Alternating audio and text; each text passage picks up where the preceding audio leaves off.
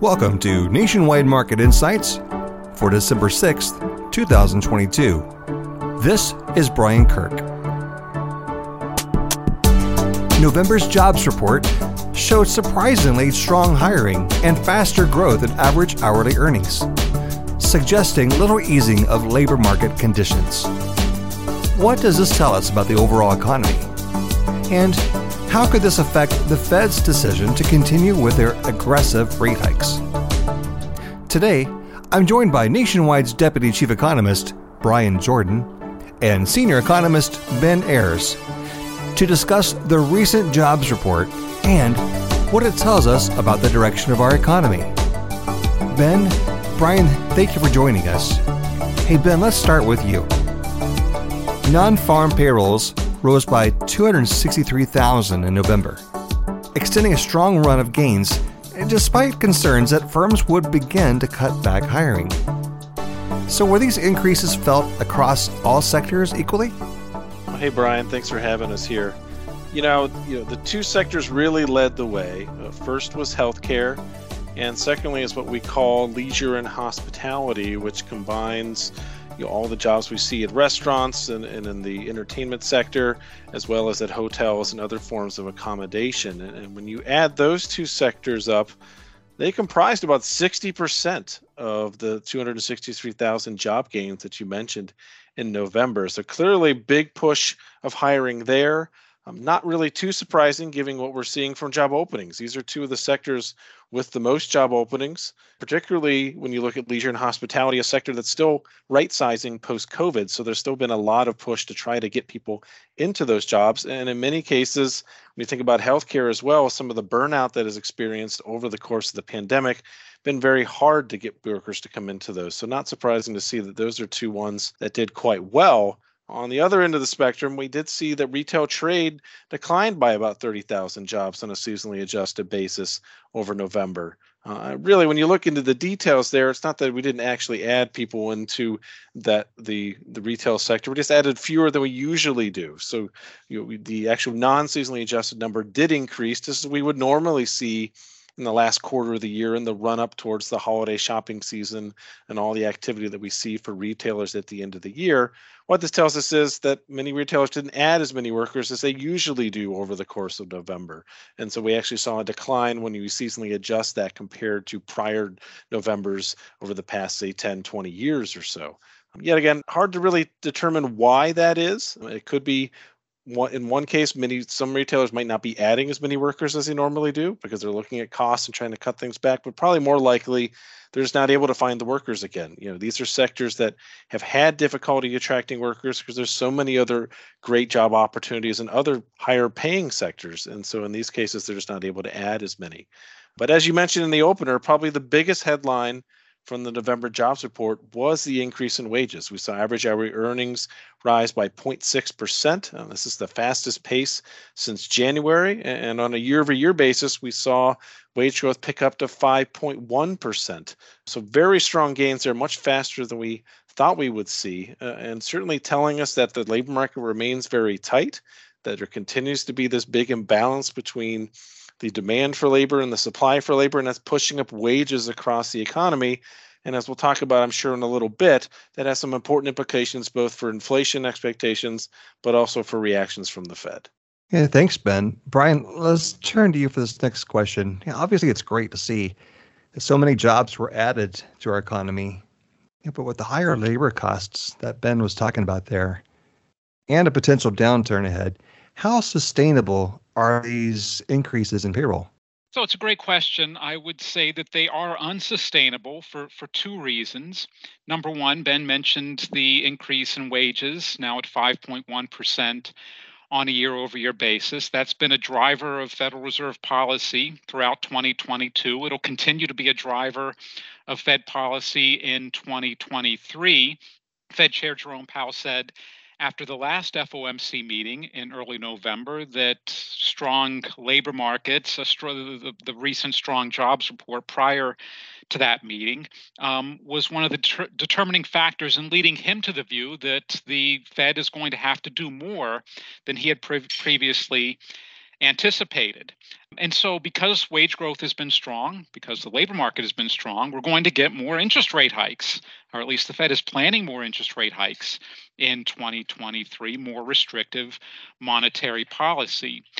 But because we've had restrictive monetary policy or move towards restrictive monetary policy throughout much of 2022, at least, we are already seeing some early hints of a slowdown in the labor market. As strong as these numbers are, and plus 263,000 on non-farm payrolls is very strong. It was a very broad, for the most part, a very broad report, increases in most sectors.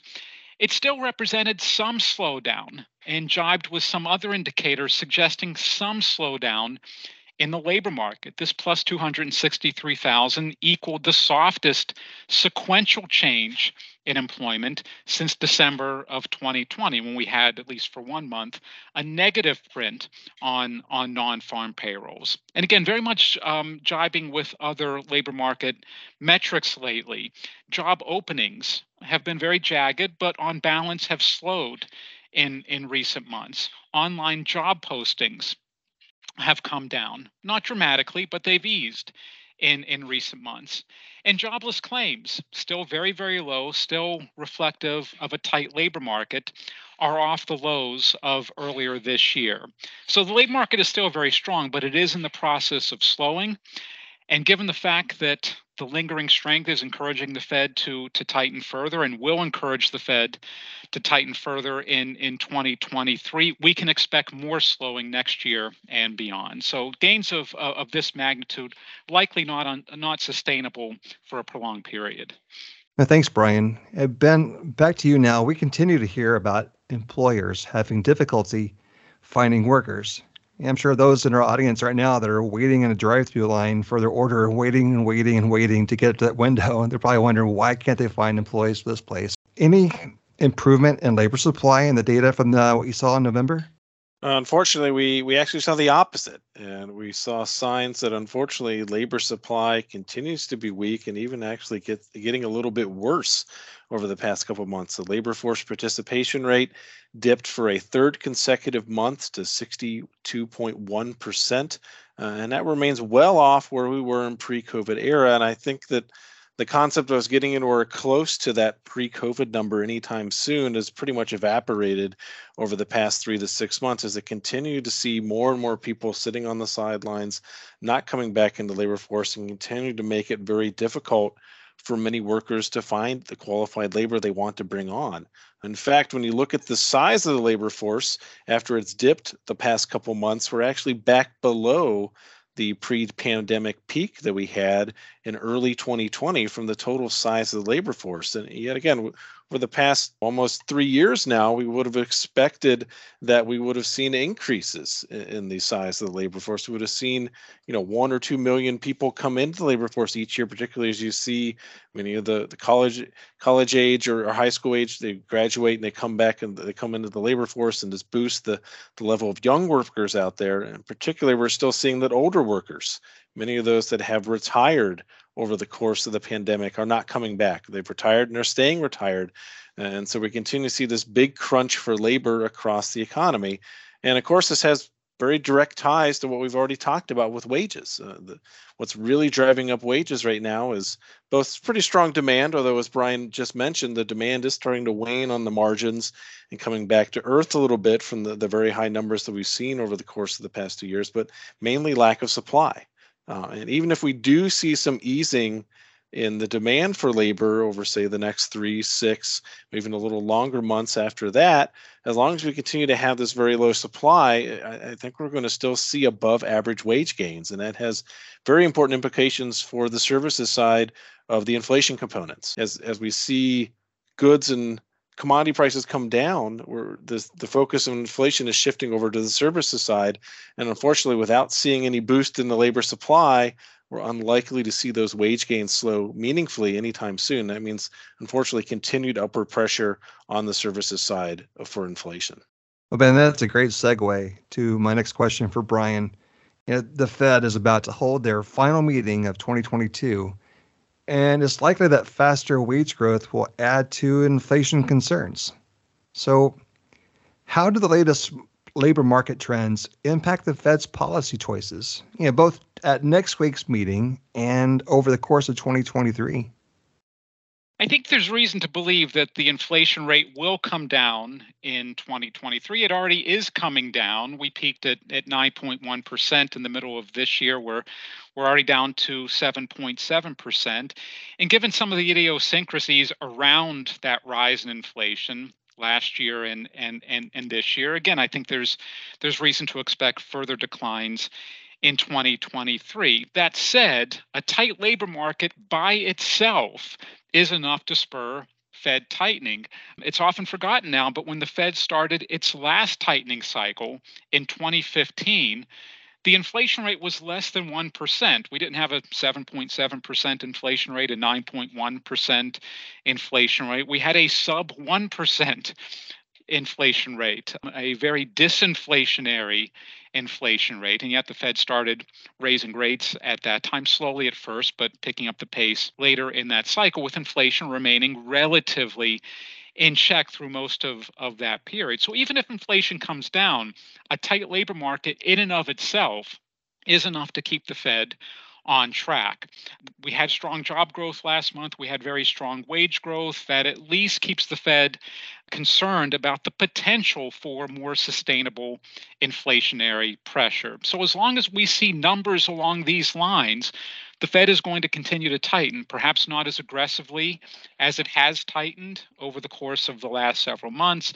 Several Fed officials have suggested fairly explicitly that this month we'll get a 50 basis point rate increase rather than the 75 basis point rate increases of recent months. And perhaps we'll see more along those lines going forward. But until the labor market turns, it's unlikely that we're going to see the Fed stop. At some point, the labor market will turn. Aggressive Fed tightening will eventually slow the economy enough that we see a more muted labor market. But for now, these are the types of numbers that are going to keep the Fed very much in play. Bryan, I would completely agree with what you had to say there. I think that we will see the Fed start to downshift here, and we're not going to see 75 basis point moves. We're going to see more 50 and 25 basis points moves as we look ahead to the meeting in December and into January and into March of 2023. But still, that means more tightening to come. Well, thank you, Ben, and thank you, Bryan. That's going to wrap it up for today. Our team will closely watch what the Fed does at their December meeting, and in our next podcast, we will provide our instant reaction to that. Also, later this month, we will provide our economic outlook for 2023. Join us as we share our insight and perspective on where the economy and financial markets are headed next year. Make sure you subscribe to this podcast so you can be notified as soon as each episode is released. Until next time, for Nationwide Market Insights, this is Bryan Kirk. The information provided by Nationwide Economics is general in nature and not intended as investment or economic advice, or a recommendation to buy or sell any security or adopt any investment strategy. Additionally, it does not take into account any specific investment objectives, tax or financial condition, or particular needs of any specific person. The economic and market forecasts reflect our opinion as of the date of this report and are subject to change without notice. These forecasts show a broad range of possible outcomes. Because they are subject to high levels of uncertainty, they will not reflect actual performance. We obtain certain information from sources deemed reliable, but we do not guarantee its accuracy, completeness, or fairness. Nationwide and the Nationwide N and Eagle are service marks of the Nationwide Mutual Insurance Company. Copyright 2022, Nationwide.